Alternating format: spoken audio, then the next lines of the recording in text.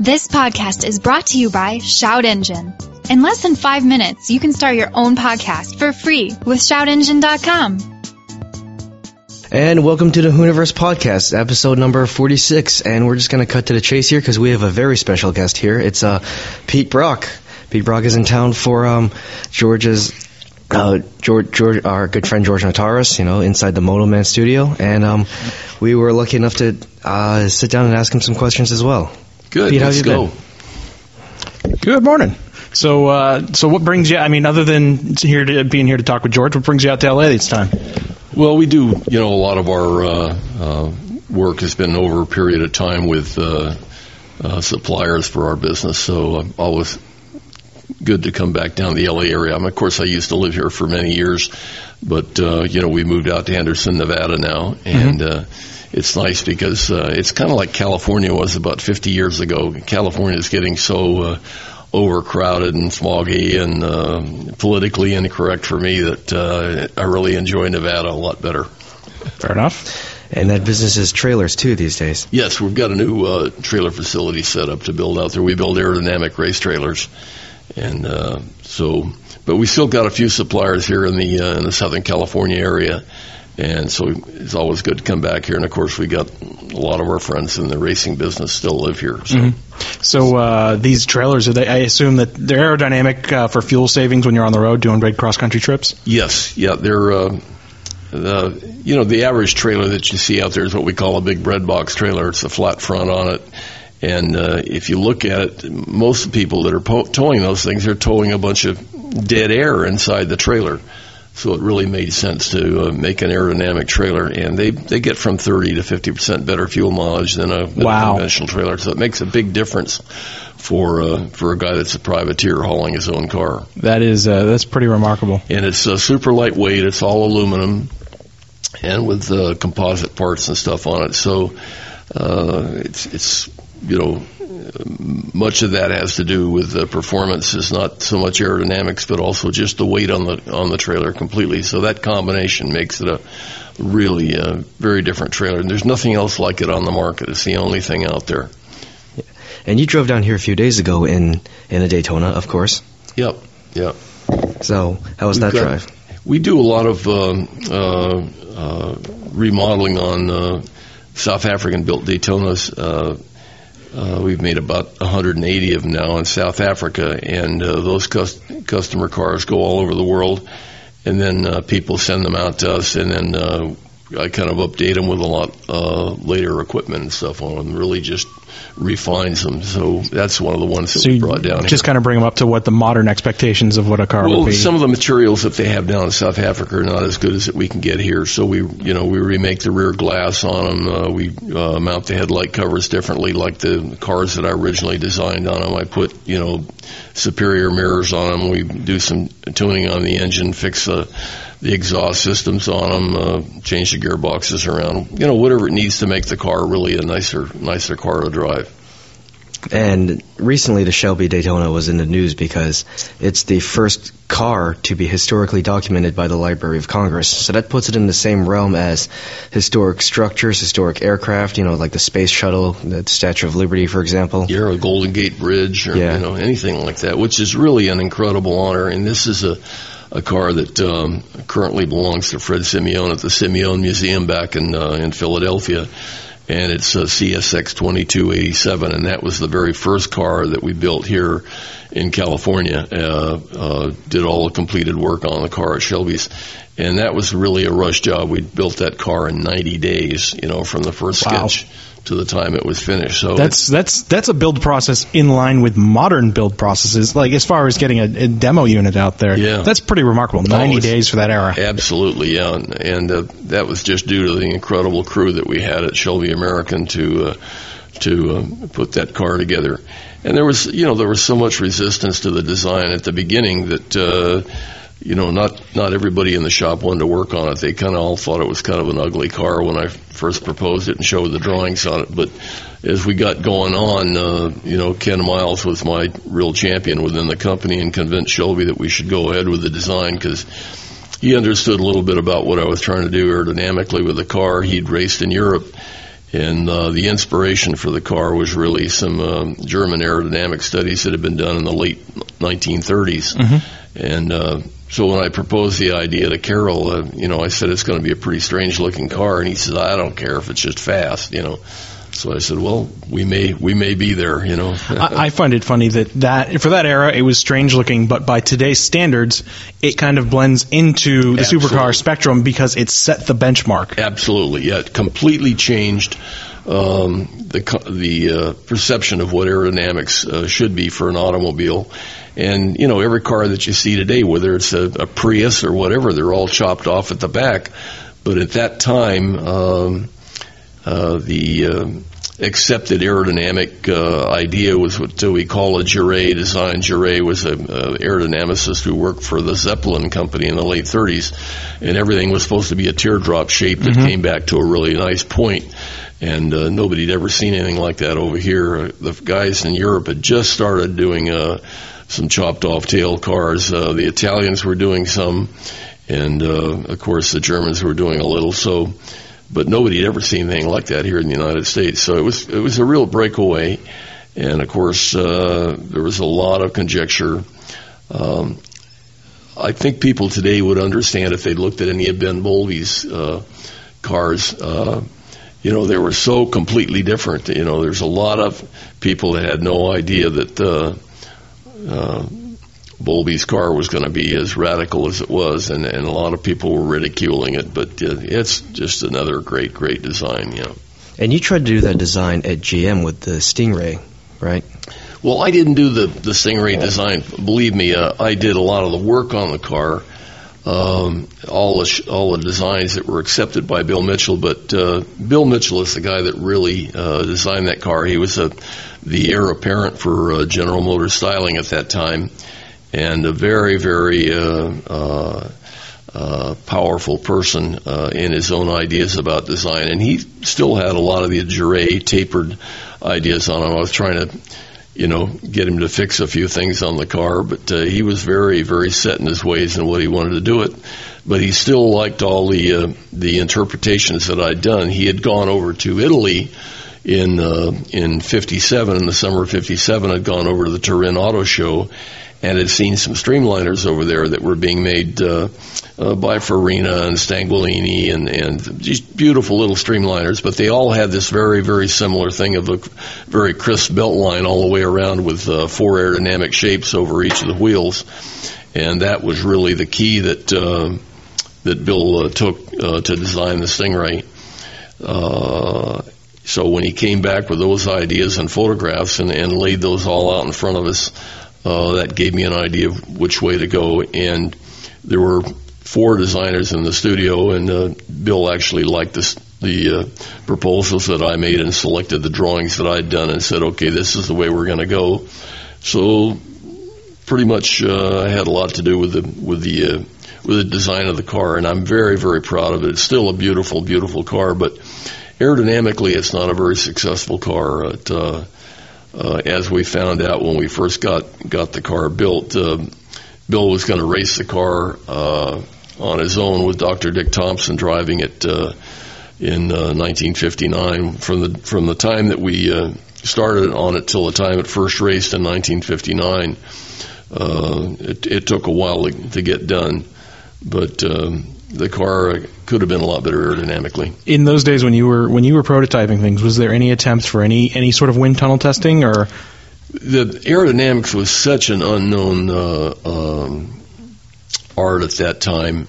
There are pictures, if you look in my book called Stingray, A Genesis of American Icon, there are pictures of, quote, the wind tunnel in General Motors, but there is no rolling floor at all. Mm-hmm. So the air that's flowing over the car is really way, way too close to the tunnel walls and stuff, and people didn't realize that, to have a really successful tunnel, the car itself has to be set away from the wall so that you don't have any influence of the walls or the floor or whatever on it. You would get a lot of turbulence otherwise, though, with the air bouncing around the car, right? Yeah.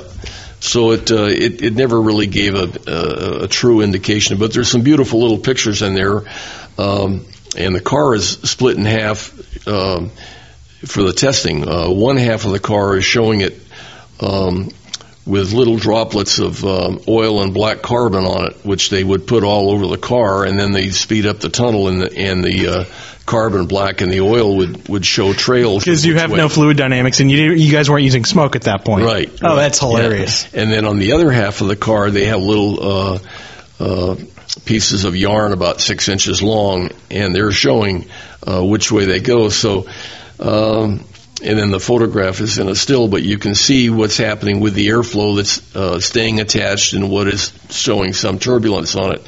But of course, it doesn't show what's going on internally with the car and the wheel wells and the airflow through the radiator, and all of those things are things that create a tremendous amount of drag. And if you can really spend time refining those, that's really what goes on in terms of making a car successful aerodynamically. Maybe more important than anything, you guys had no idea if there was lift from the design at that point, too. Exactly, yeah. See, the thing is that in the beginning, we didn't have a lot of horsepower. Race cars weren't running a lot of horsepower back in those days. So downforce wasn't even a critical factor, and everything in terms of downforce in those days was to create a car with extremely low drag. So you were trying to get this sort of teardropped ideal shape to create low drag. But people didn't realize that, once you get beyond a certain speed on that, the curvature on the top of the body creates lift, just like an airplane wing, and the cars begin to lift. So the whole idea of what proper aerodynamics was really changed about, in the late 50s there, people discovered that aerodynamics was downforce and not low drag. Yeah, so basically you guys started catching on to what they were doing in El Segundo with all the aerospace stuff. Yep. Okay. Yep. Actually, the way it was discovered is really kind of an interesting story. It was really Richie Ginther, a good friend of mine and Phil Hill's partner, who'd gone over to drive for Ferrari, and they had the first of the mid-rear engine Ferrari Roadsters, and they were testing at Modena, and Richie was getting sick from the fumes that were being sucked back into the cockpit. Oh yeah, that's not good. And he came in and complained about it, so the engineer said, okay, well, we'll put a little fence across the back of the car. So they made a little fence, which was actually a spoiler, to prevent that. And Richie went out, and all of a sudden they were about a second and a half, 2 seconds faster. Because he wasn't getting carbon monoxide poisoning while driving. Right. Well, it stopped. It stopped going into the cockpit, but all of a sudden the car is sticking at the back end. And he came in and conferred with the mechanics, and the engineers there. So they decided to keep that secret. So everybody kept asking, what's that silver thing you got across the back of the car? And they said, oh, that's to stop the exhaust fumes from going in and making the driver sick. And it took a little while for people to figure out what was going on. And then from that point on, that was really the change in aerodynamics, and downforce became the important thing. But did the GM engineers actually take anything away from the wind tunnel testing, if you will, of the Stingray? Did they make any improvements because of that? Well, remember the Stingray Racer that I did, which was the prototype, didn't get any wind tunnel work at all. They really didn't start doing any wind tunnel work on the car until they did the production 1963 Stingray production car, which was the first coupe that Corvette did, and those are the pictures that you see. It's maybe, I mean, that and the Daytona Coupe are probably the two most iconic American car designs ever. They've turned out that way, yeah. They both throw the Mustang in there too, I guess. Oh yeah, there's some other very good cars in there. To backtrack a little bit on the Stingray Racer, which is the prototype Stingray that I did for Bill Mitchell. That car actually started out as a project between Zora Duntov and Mr. Harley Earl, who was at that time the head of GM Styling, and he was just on the cusp of retiring, and Bill Mitchell was going to take over. And an interesting thing occurred at that time because Harlow Curtis, who was then the president of General Motors, decided that he would try to save a lot of money for General Motors by limiting all inferences of performance and stop building performance cars at General Motors. Well, that was what was that? They had like a name for that thing. The AMA ban. The AMA, okay. American Automobile Manufacturers ban, and that went into force in in June of '57. But what happened is that Zora and Mr. Earl had designed a very, very special, beautiful prototype. In the beginning of 1957, they raced it at Sebring just one time, and then the word came down that was the last time the car was going to race, and it was supposed to have been destroyed.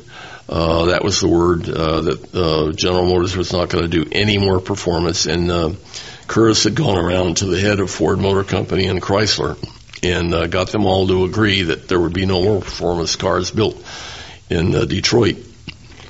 So that was pretty much the end of it. So the car was sneaked out of the General Motors and GM Chevrolet testing center by Zora Duntov, and he actually gave the car to the Indianapolis Motor Speedway, and that's where the car is today. Otherwise, it would have been destroyed completely. And luckily, there was a spare chassis, which they call the Mule, which they did all the testing with down at Sebring prior to bringing the actual Stingray SS Racer to the track. And that car was purchased by Bill Mitchell for $1, and he built the Stingray Racer on that car. And it had a 92-inch wheelbase, and it was actually built on a 300 SL Mercedes chassis. Oh, really? Yep. And Mr. Earl had his own ideas about what he wanted to do for the aerodynamics on the car. Of course, it had a tapered back end on it. Well, yeah, it was hard. I mean, that was his thing. That thing, yeah. So it had some aerodynamic problems at all, but its main problem was it didn't have any disc brakes. The Jaguars had started running disc brakes at Le Mans in 1955, which Dunlop had invented, and of course they just completely changed racing. But the people at GM were very loath to try to switch over to this newfangled braking system. So the car was built with drum brakes, a combination of Cerametallics and very beautiful Chrysler drum brakes at that time, but they weren't very successful. So when the car was essentially hidden away, and Mitchell bought the chassis, it still had the drum brakes on it. So when we built the prototype Mitchell Racer, it never got converted over to disc brakes, and consequently it didn't have very good braking and had poor aerodynamics. But it was such a great-looking car that they had such a fantastic response from the public on the appearance of the automobile that it completely changed management's opinion about which way they would go for design, and allowed the Corvette program to continue. And of course, that car became the production Stingray, which we saw came out in 1963. So it's like that. It's like that friend you have that's really good looking, isn't very coordinated, doesn't have a lot going upstairs, right, but they're like, we're going to take this one to finishing school. Yes, okay. Absolutely, yeah. And it's it for the first time sales went over 10,000, and it was just a major breakthrough in American automotive design. And really set the standard for Bill Mitchell, because that was the transition between Harley Earl's design and Bill Mitchell's design. And his era, Mitchell's era, was probably the high point of what we call traditional American automotive design. I mean, you look at the Buick Rivieras that he did in '63 and '64, and the Toronados, and the Monza GT coupes that were done by Larry Shinoda and Tony Lapine. I mean, those were just absolutely beautiful, beautiful cars, and some of the best things that have ever been done in America for automotive design. Now, in your book, it says that when you left GM to go to Shelby, you didn't really tell him that you had worked on the Stingrays at the time you were racing against. No, I never mentioned to Shelby that I'd been working in the automotive design area, because when I went to work for Shelby, I was hoping that I was going to be a race driver. That was my whole goal from the time I was 12 years old. And I'd taken the fallback position of designing cars at General Motors as something that I could do until I was 21. I hired in at GM as a designer at the age of 19, so I had a couple of years to wait until I get my license with the SCCA. At that time, they were rather closed-minded and thinking that young kids could race cars, and didn't have any good kart racing or anything at that time. So Actually, I was working here in the Los Angeles area for Max Balchowski up at Hollywood Motors, and that's where I got to know Carroll. He'd come in. He just won Le Mans in 1959. He was deciding he was going to retire, and he wanted to start a racing school, and used to come in there and talk to Max about driving the Old Yeller in the last couple of races for the 1960 season, which he did, and talked about this racing school and asked if I'd like to work for him on it, and which I did. So I took over his driving school program, and I never mentioned at all that I had any automotive design background, because he was trying to get this program going for this new car. He's gonna. It was, that time it was just called the Shelby Sportster, and eventually he came up with the name Cobra. And I was hoping that I was going to be able to be the team driver for that, because I was doing all the initial testing on the car out at Riverside. So I had, hundreds and hundreds of miles on the initial Cobras out at Riverside Raceway, and probably knew that car better than anybody else. And then at the last moment, he decided to put Billy Krause in it for the first time that we raced at Riverside in October of 1962. And of course, I was extremely pissed off, because he'd been promising me I was going to have this ride, and he gave it to Billy, which was really the smart thing to do. I think I had 7 races on my SCCA logbook at that time, and Billy was probably one of the top sprint car drivers here in Southern California, and so he had a mano-a-mano test out there at Riverside, and of course I was so experienced in the car, I was slightly faster than Billy, and he still gave the ride to Bill, and I was really upset. Hey, and he says, don't worry, Pete. He says, as soon as we get going, you'll get your chance I'll put you in the car. And I said, yeah. And of course, as soon as everybody heard how fast the Cobra was, man, we had a line of guys outside a Shelby store. I mean, we had Phil Hill, we had Bob Bondurant, we had Dave McDonald, we had Ken Miles, So, yeah, a bunch of no names. Yeah, just a bunch of guys you'd never heard of, So my chances of getting a ride kind of went away, and so my quote talent at Shelby American was diverted over basically to establishing a new image for the company, and designing all the logos and the emblems and the T-shirts, and finally designing the Daytona Cobra Coupe. So that was sort of the high point. It all turned out well. So do you get a kick when you see kids coming out, these days walking around with Cobra shirts on and stuff like that? Yeah. So all that stuff was all. And it was really fun, because we could just do anything. Shelby didn't have any, really regard for what good design was. All he cared was, is it going to be fast enough to win with? And so it pretty much allowed me to do anything I wanted to. I had a free rein to create the Daytona.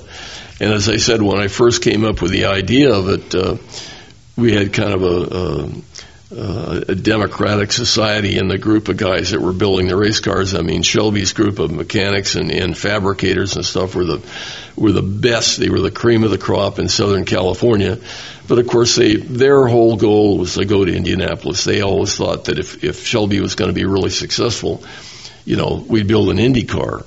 So they were street hot rodders. They were guys that ran at the lakes. They were guys into drag racing, good engine builders or whatever. And when I showed up with the drawings of what I wanted to do with the Daytona Coupe, it didn't look like anything they'd ever seen before. So there was a tremendous amount of resistance within the place. And of course, I was just about 22 years old, and here's all these guys. These are the most experienced racers in Southern California, and they're all going, God, this kid's program is just... So they called it Brock's Folly, And if it hadn't have been for Ken Miles, really, to promote the thing with Shelby, probably the car wouldn't have gotten done, because there was so much resistance. But as slowly as we started getting the car built, and guys started looking at it, and Ken started talking a little bit on it, they came around, and then we went out to test on February 1st, 1964, and the car was just absolutely super fast at Riverside. We had the same basic chassis set up underneath it that we'd run with the Roadster. And Ken got out. He didn't even make more than, I think, about 10 or 15 laps. Came back and he said, what gear we got in this car? And, of course, the mechanic said exactly what you wanted. The car is set up exactly like the Roadsters. And he didn't believe him.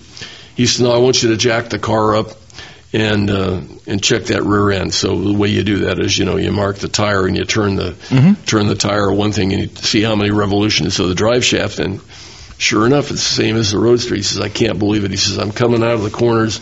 And he had, at that time now, hundreds and hundreds of miles on it, just like I had at Riverside.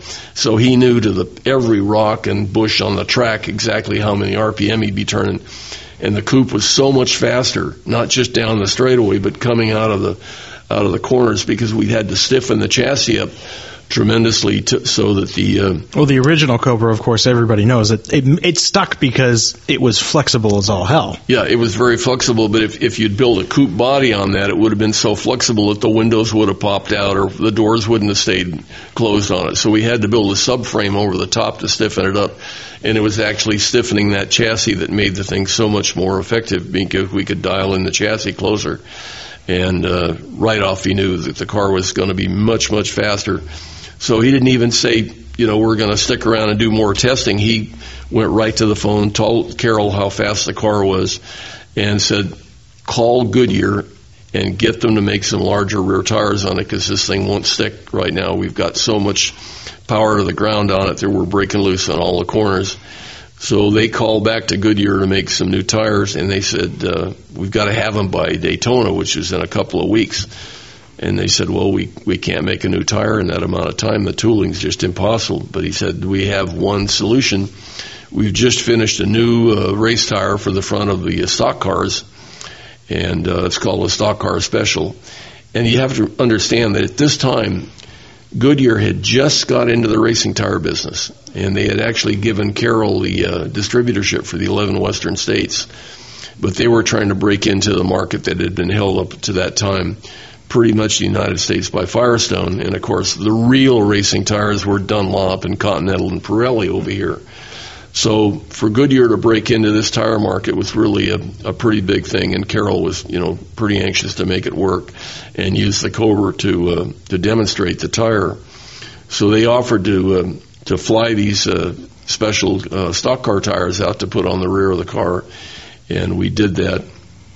And, of course, they were much, much bigger, and they stuck out beyond the outside of the car. So we didn't have any time to make the car FI legal in terms of coverage of the tire. Mm-hmm. So they just took a big piece of aluminum and pop riveted on the outside of the rear fenders, which we call the spats on the outside. So if you look at the pictures of the Daytona Cobra when it ran the very first time in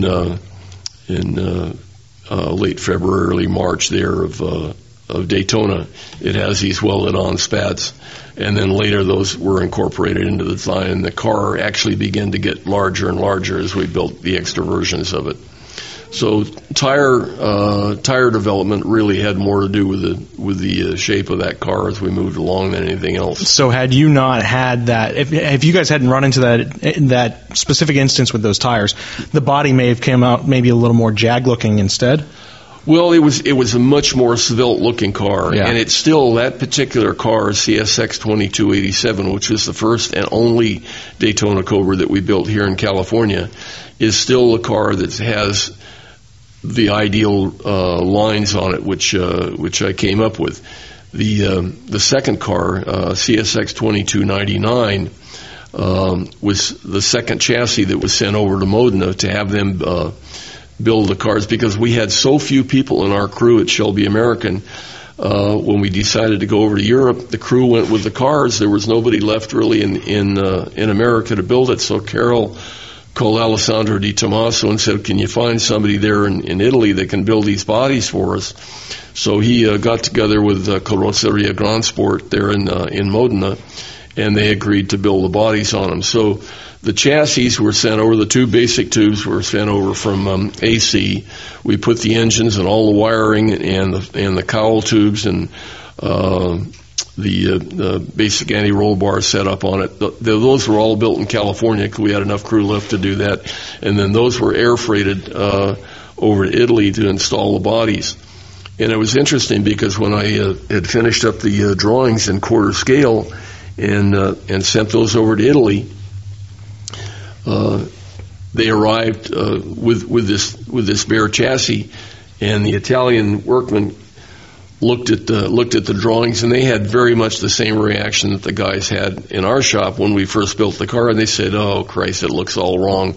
We better help these poor Americans out, and we'll fix the car for them so that it looks proper." So they changed the roof line on the car, and it actually ended up a little bit slower.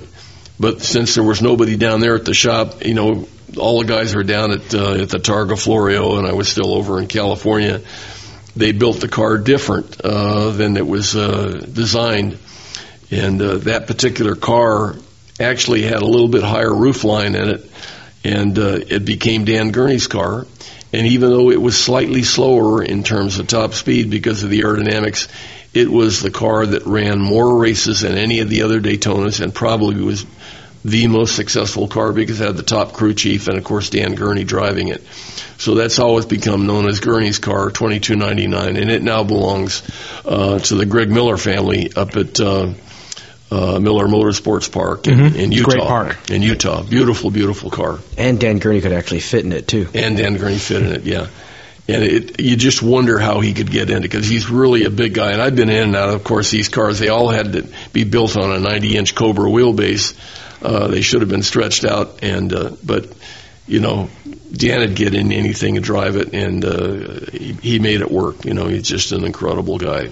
And meanwhile, in the States, or actually around the world as well, when Duntop's 5 Grand Sport Corvettes came out, the Daytonas just whooped them at every chance, right? Well, it was very unfortunate on the Grand Sport because there were several political things that went on during that time. Prior to that point, you only had to send a letter to the FIA, say you intended to build 50 cars for them to be homologated. Because even a quote large factory like Ferrari, if they introduced the car in October and they wanted to have cars built for the customers by January or February, the first race of the year, they couldn't have built 50 cars or whatever. So you just sent a letter, and it was a gentleman's agreement that you intended to build this number of cars.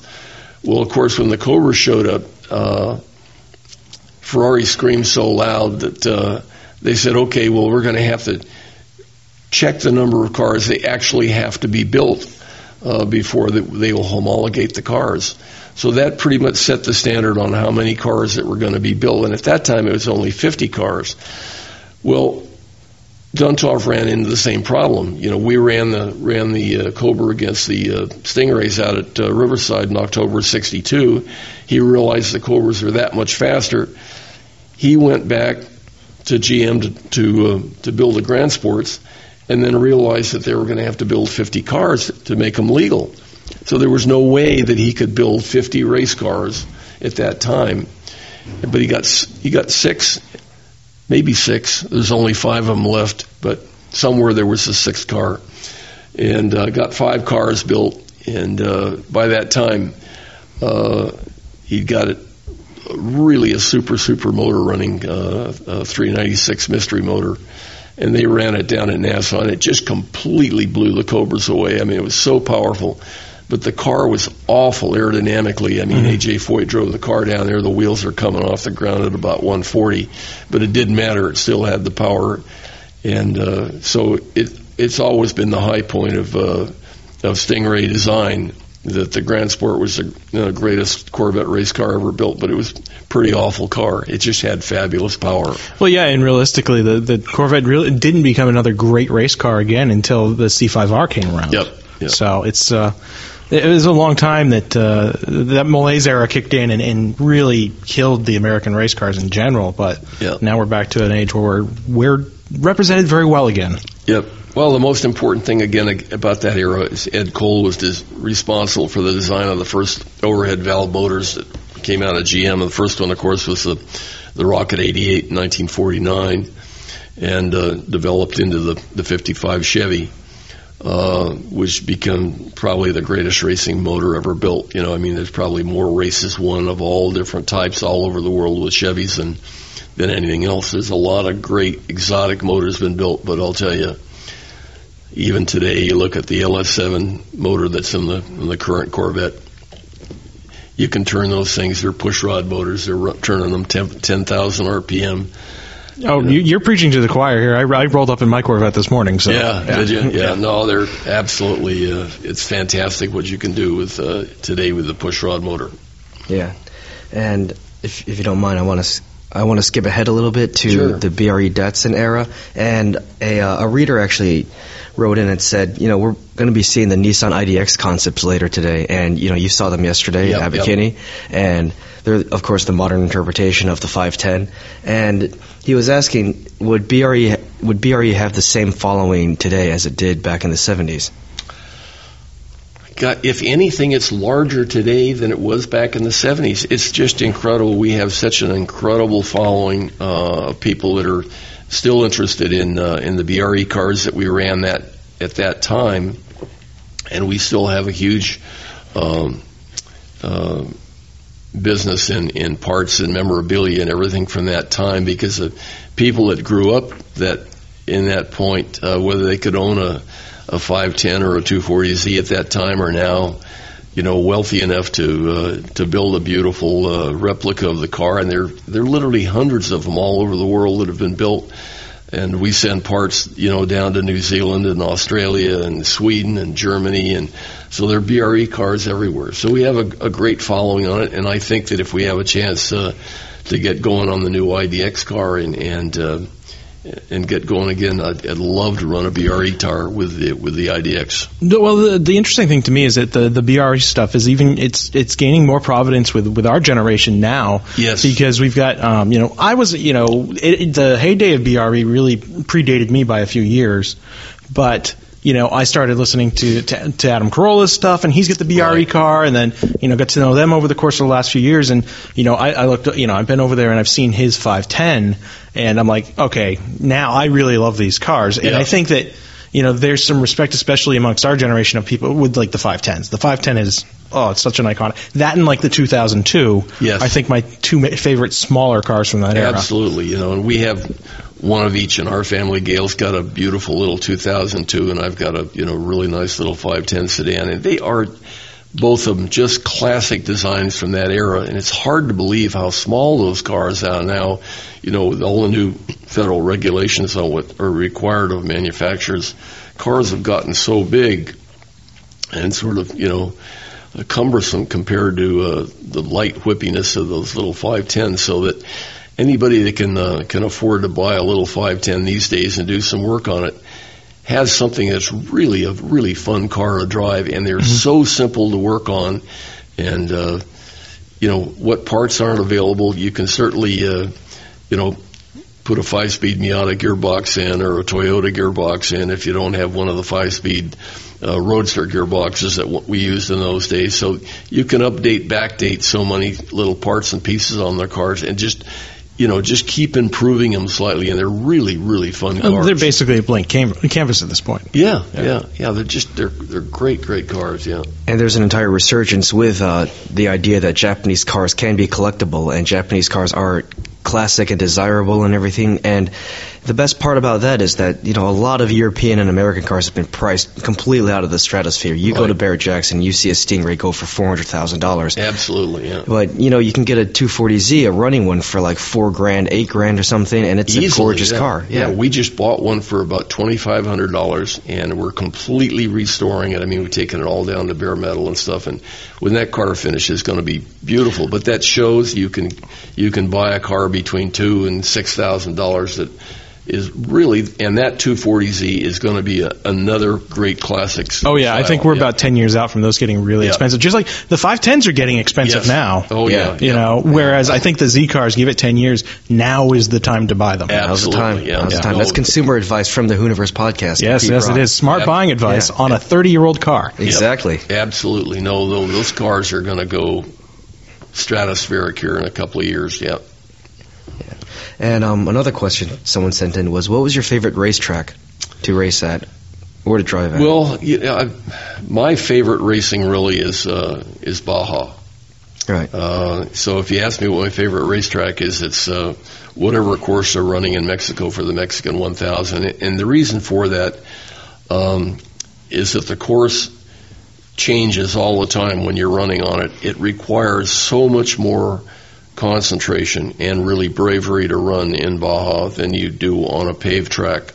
I grew up racing sports cars on paved tracks and stuff, but I didn't really understand how difficult and how wonderful the guys are that run Baja, how tremendously talented the guys are that run in the off-road races are, because we're so over-restricted in our rules today in racing that you can't move around, you can't innovate, you can't make the changes that are required. And when you run in Baja, the rules are pretty much wide open. You can build anything you want. Well, then in that case, you probably really like the Dakar races then too. What's that? The Dakar Rally? Yes. Yeah, that's got to be right up your alley then too. Absolutely. I went over to the Dakar when it was still running in Africa. I went over on Robbie Gordon's crew, and again,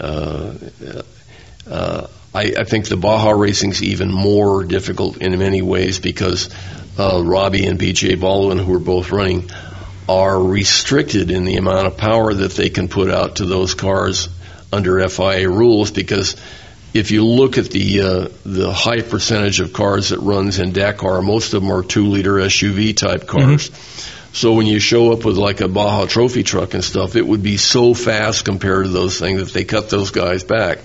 But when in Baja, there's no cutback. They're running 700-800 horsepower in those things, and they're running 80, 90, 140 mile an hour on dirt roads that, if you tried to take a modern SUV down, you'd just disassemble a thing in a quarter mile, and these guys are fast. Baja is a brute force race, whereas like Dakar it's driver skill, but it's also very much an engineer's race too. Absolutely, yeah.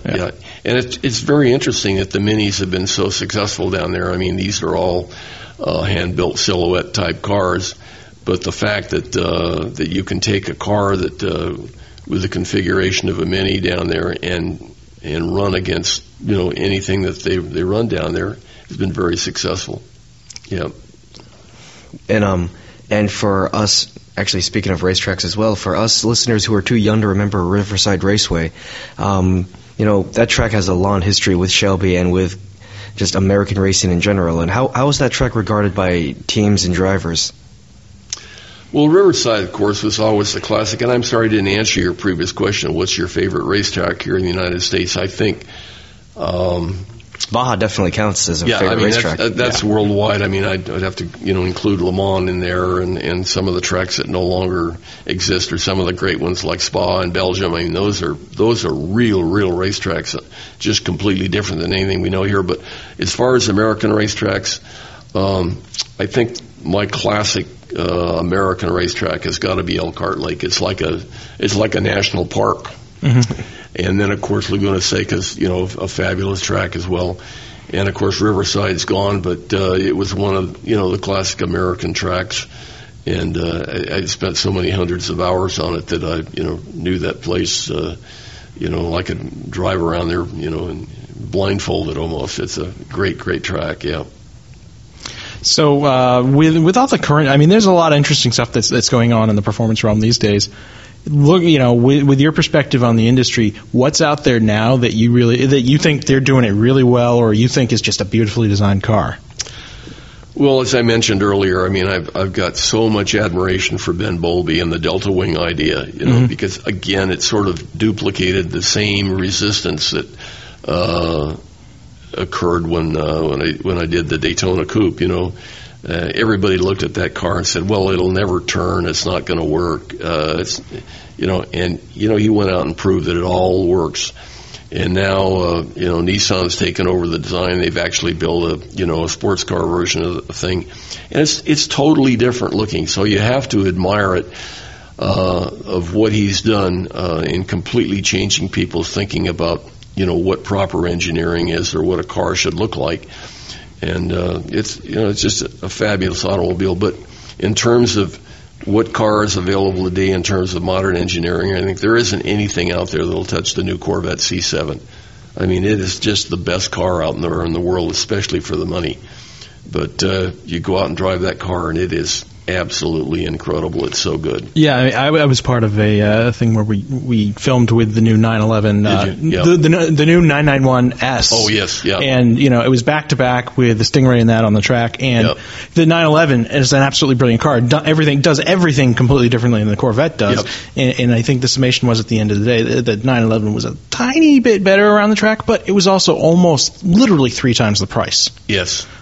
So I think you right on the money with the dollar. For the dollar value, there's just nothing that'll touch the Corvette. So sky is the limit, though. Let's say everything above that $100,000 threshold. Is there anything out there that kind of grabs your attention? No. If I had all the money in the world to buy any car today, I'd buy a Corvette. Yeah. Yep. I just think it's that good a car. Wait for the Z06 to come out in about a year and a half, and there we go.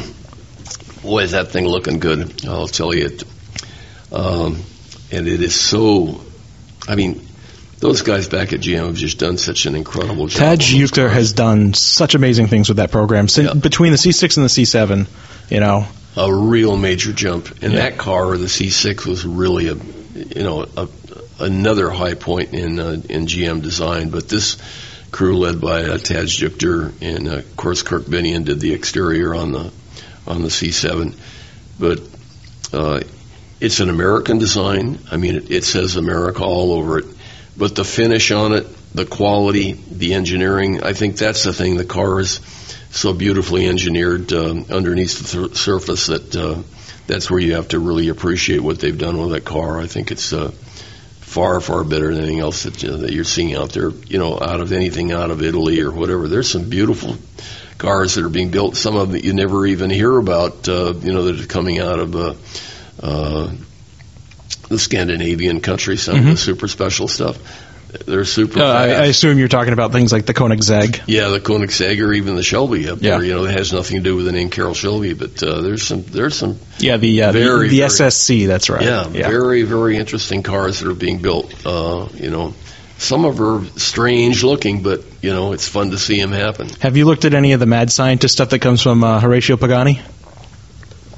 Pagani's always been one of my favorite cars to look at because, of course, he started out primarily as a supplier of advanced composites for other manufacturers and just realized that he could go a lot farther than anybody else was willing to go and decided to build his own cars. And they're Pagani's. They're his wonderful idea of what should be done. And as exotic as they are, they're beautiful. I feel like there's a shift in the supercar world happening right now to where the really groundbreaking, pretty stuff is coming from Pagani Studios. Mm-hmm. The crazy engineering is coming from Koenigsegg, and then the all-out race-bred winners seem to be McLaren these days. And the other Italian brand, as beautiful as the other brands are, McLaren is. They're in a class by themselves. Yeah, they really are. There's just beautiful, beautiful cars, and so. But again, getting back to saying if you could, where's the major challenge in motorsports today? It's running Baja. Mm-hmm. I'll tell you, the score races out here, when you see the amount of engineering that goes into a modern trophy truck, I mean, this is a 6,000-pound vehicle. With 3 feet of wheel travel, and unsprung weight at each corner of around 130 pounds, and these guys aren't driving a 1.5 hour, 2 hour race, around a track the same one. They're on dirt roads that every corner is different, and they're running 15 to 18 hours flat out across the desert and down through Mexico. There isn't any challenge as good as that in the world. It seems like there's a lot of low-hanging fruit in the Baja world, or even in the off-road world in general, not just Baja, of moving to more composites in the structure so that they drop a lot of that weight. Yeah, they are, and yet, again, the real challenge in running in Baja is that you have to be able to repair in the field. And everything is still chromoly space frames out there. Because those guys can take a welder out there, and in the middle of the desert, a crew can get there and weld something back up, and you can't do that with composites. Yeah, 3140 chromoly. It's nice because you don't got to flood it with argon, and you can just do it right in the middle. You can have slag all over the weld, and it doesn't matter. Yeah, whatever it takes, those guys will get you home down there. And so the crews are remarkable guys that because they have to run almost as fast as the race cars on the support roads to get ahead and stay with the team and make sure that the cars are serviced at each of the checkpoints all the way down there. And that's part of the remarkable beauty and challenge of running in Baja, is to see how well these teams do. Yeah. And one seemingly random question, I suppose. Did you ever meet the Australian Pete Brock? Yeah, I had a chance to meet Pete. He was a wonderful, wonderful guy. And again, really doing interesting things on his own. But he was literally the Dale Earnhardt of Australia, and a revered name down there. And was he V8 Supercars? Is that what he was running, or what was his? He series? ran everything down there, but I think he run one Mount Panorama 11 or 12 times down there. I mean, the guy was just a fabulous driver and a super nice guy. So it was I got a chance to interview him once for Racer Magazine when he was up here, and then he was doing all of his commercials for Mobil 1. So, and it was interesting. I had seen him about the week before he was killed.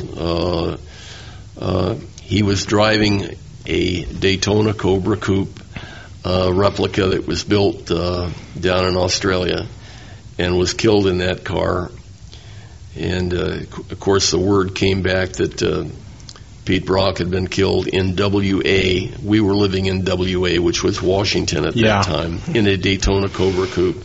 So a lot of confusion. People still think that I'm dead, and didn't realize that there was another Pete Brock out there that had far more racing chops than I ever had. You mean you didn't take the chance to reboot your life and just kind of go and run around the West, maybe robbing banks under a different name or something? No, God, I'll tell you, and we really lost a great one with Peter. He was a great champion for Australia, and it's very interesting now. Richard Bendel, who owns Motec, one of the top electronics firms in automotive competition. They make the race packs, don't they? Yes, yeah. But he also builds a Daytona Cobra in Australia, which is the most sophisticated Daytona Cobra Coupe. And he's going to run here in the next couple of weeks at Mount Panorama. He's finally got an entry for the car. And that car, he's taken all the original lines of my Daytona Cobra Coupe, but it's now got a big rear spoiler on a big rear wing on the back end, a front splitter on it, downforce tabs all the way around on it, and a super modern chassis underneath. And it's as competitive as anything that's running in that class against the Lamborghinis and the late 9 GT3s, and so it's going to be pretty slick. Is that double wishbone all the way around on that? Oh, yeah. Okay, absolutely. So that's a classic suspension design, though. If you want a good suspension design, that's pretty much where everybody always goes. Yeah, exactly. But he's built it all right. I mean, it's if you wanted to build a great car, you can go out and buy a GT3 for $300,000-$400,000. You can go down and buy one of Bendel's Daytonas, Mm-hmm. and he runs with a completely stock LS7 Corvette motor in it, and so I mean, there you are. You can go down and go to Chevy Performance and buy that motor for $7,000 to $10,000, something like that, and it's as good as a $40,000, $50,000 race motor from a European factory. Oh yeah, I mean, there's an entire race series. Some of the Tudor Cup stuff, some of the cars around there, they're just running bone stock LS3s prepped by K-Tech. Yeah. So, with your entire career as a race manager and working at Shelby and Corvette and everything, would you say that you operate best maybe behind the scenes?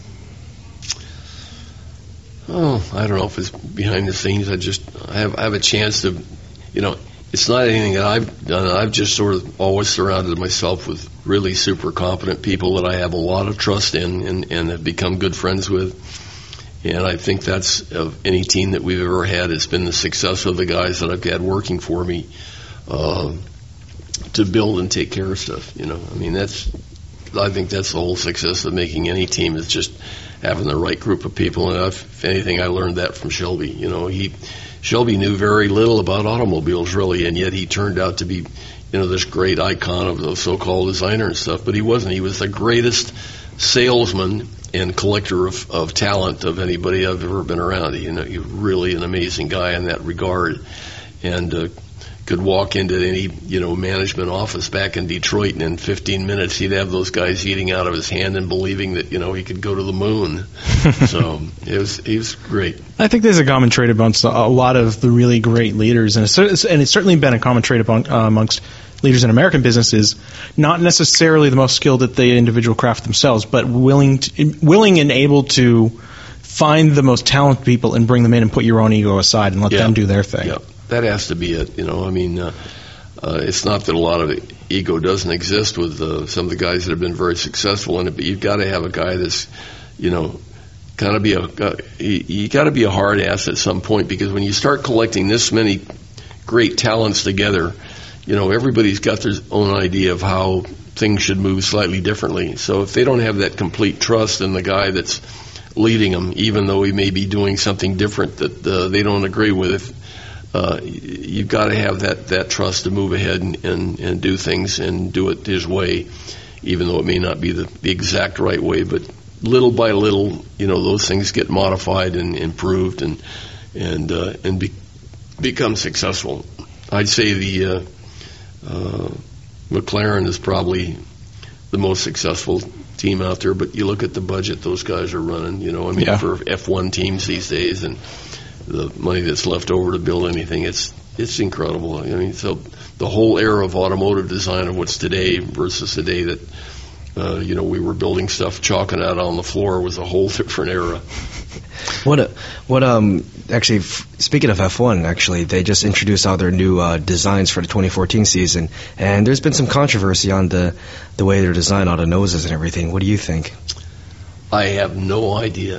That stuff is so exotic now, and they do so much on computer and CFD that, I just look at it and marvel that it even works, because first of all, when you run an open-wheel car, most of your drag is occurring with those 4 round things you got out of each. That's a lot of surface area. Yeah, so, my whole understanding of what aerodynamics is how you cover that up and get rid of that amount of drag. So when you're doing aerodynamic studies for formula racing, it's a totally different game. And the amount of improvement that they get, 0.5% here, 1% there, is a huge gain on those cars. And there's, again, so many limitations on those type of rules on what you can do that unless you're part of the game and deeply immersed in it, you'll never understand it. You just look at it and wonder why things are done the way they are. Yeah, it's pretty remarkable. The aerodynamics in modern F1 are simply astounding, but I think even the bigger controversy besides the body, I think, has been the switch over to the V6 turbos this year. Yep. And what are they, 1.6 liter? 1.6, I think they go up to 15,000 RPM or something, and by all reports they won't sound as good as the V10s or the V8s, but it should be a really interesting era that we're starting in here. Yep. Well, the fastest era in F1 has always been when the turbos get introduced. So, well, look, if you go back and see what small motors with turbos, look, what BMW did a few years back, same thing. They blew everybody away. They just had more horsepower than they knew what to do with. Well, you have history back, with Nissan Datsun. Yeah. They were very much pioneers in turbocharging. Yeah. So it's funny. What's old is new again, and I think the future is 100% turbos at this point. It's going to be that way for sure. And of course, diesel is, we've gone to, direct injection now. You got direct injection, of course, with the new Corvettes and stuff. That's changed so much the efficiency of the internal combustion engine, and they run so clean and so smooth these days. It's just you very, very seldom see an engine problem at the races. There's an interesting anecdote in that with the newest the previous generation 997 turbos that were out. Those cars, it was rumored that the air exiting the exhaust had less carbon than the air going into the engine, which is remarkable. Yep. Well, I think it's past 9 o'clock, and I think you're here for the cruise in, and there's a lot of people who want to meet you and say hi to you, a lot of fans out there. I'm looking forward to going out there and seeing how many people showed up. I can't believe, we've sort of broken all the records for the Motorman, for people showing up for this thing. So it's going to be fun. Every episode he gets better at marketing himself. Yeah. Oh, yeah. So. My son's bringing his 510, so I'm going to a chance to see that car. I haven't seen it yet. So. Your son live here? Yep. Yeah. Okay. We'll have to check it out. Yeah. Great. So we want to say thank you for giving us your time and everything. Good. This has been great. Yeah, this has been great. Have enjoy the weekend and bask in the glory of all the BRE cars sitting out there. It's going to be fun. All right. See that. Thanks again, Mr. Brock. Okay. All right.